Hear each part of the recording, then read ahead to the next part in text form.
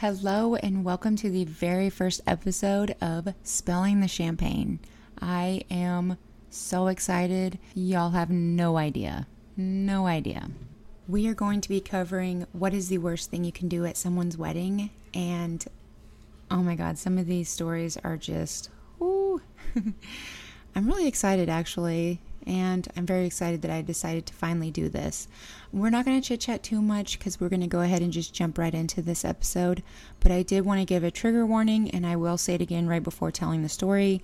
But I wanted to give a little advice and just talk about it because it is a possibility of happening, and it did happen at multiple weddings. I've read a few. And I just wanted to give my opinion on it because it's very sad and very tragic. We're going to just go ahead and start off with some other ones first because, maybe I'll do that one to end on or something. I'm not sure. But anyways, welcome to the first episode and let's just dive in. So, what is the worst thing you can do at someone's wedding?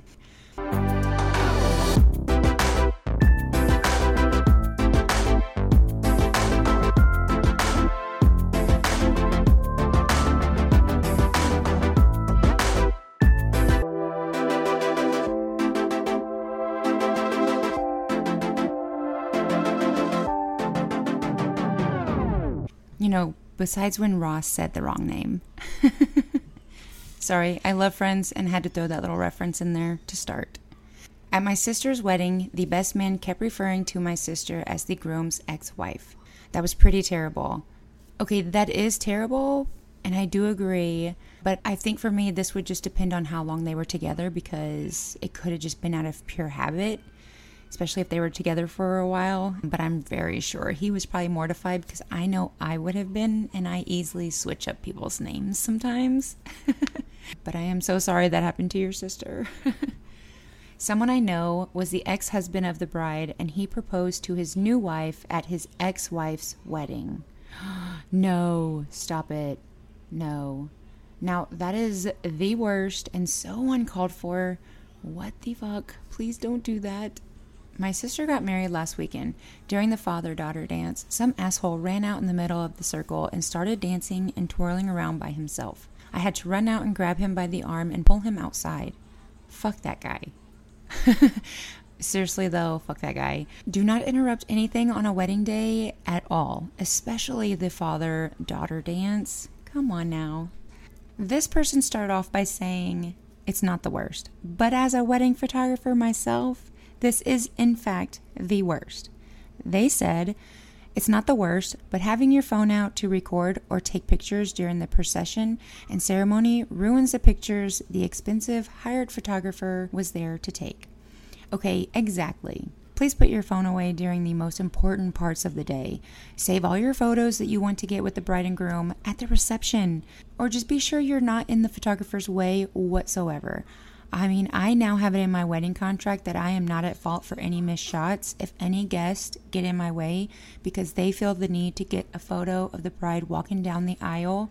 I mean, seriously, just don't do this. Put your phone away, enjoy the day, and be happy for your friends getting married. So this one says, a guest said to a waiter, what a beautiful wedding, yes, but what a shame. What a shame the poor groom's bride is a whore.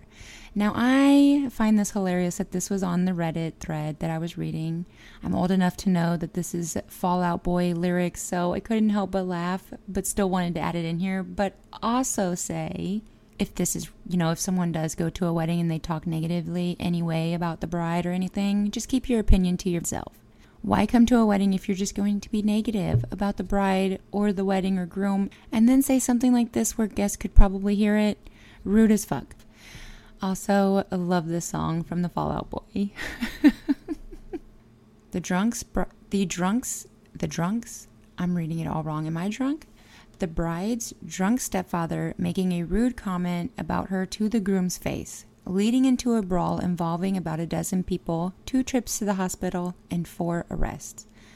What the fuck, y'all, I swear. Why do family members wait until the day of an important life event to cause so much drama like this? I do not get it. Don't do this. This is the worst. Family drama is no fun. And don't bring it to someone's wedding day. I once attended a wedding where the mother of the bride was wearing a long white dress. It was sparkly and fancier than the dress the bride was wearing. It was awkward. She stood out more than the bride did when they had to take family pictures. Aw, that's awful. Do not wear any shade of white whatsoever. Avery, no. White, absolutely not. This just makes me even more sad that this was the bride's mom, and it's already giving me vibes on how I know what their relationship is probably like. My sister got shit-faced at my other sister's wedding in front of her 2 younger kids. She was trying to hook up with one of the groomsmen who had a girlfriend. Somehow, it became my responsibility to drive her home. At the beginning of the hour drive home, she got sick and shit herself. My sister got married in December, so I had to smell shit for an hour drive home because it was too cold to roll down the windows. Oh my gosh, I feel for this girl. Both of them, but more so for the sister that had to smell someone else's shit that wasn't hers or her kids. Mom life. My older sister decided I was just getting married just to spite her because she was single, so she proceeded to make every step of the process as dramatic and about her as possible. She's got a smirk in most of our pictures and had threatened to start a fist fight at my reception because she didn't like one of my friends. Also, don't steal shit. We use sentimental items as table markers, and some assholes stole some of them, and we never got them back. Someone also stole and ate our cupcakes the baker left for us to take on our honeymoon. Okay, pretty sure some people get married out of spite, but I'm pretty sure it's just because she's the older sister and she's just not married yet. Her younger sister's getting married before her, so she could just be, a little jealous. I'm not sure. On the other note of using sentimental items as table markers, don't do this. Don't use your sentimental pieces that mean something to you at a wedding where someone can take them. People have no manners and they're just straight up assholes. They can't help themselves. Use sentimental pieces such as something for your something blue, something new, something old, those things. I know all of my sentimental pieces were on me, and that was basically it. I was once tending a bar at a wedding reception. The father of the bride was at the bar all night, hardly moved. In fact, he just slipped a $100 bill on the bar and said, 7 and 7s, keep them coming.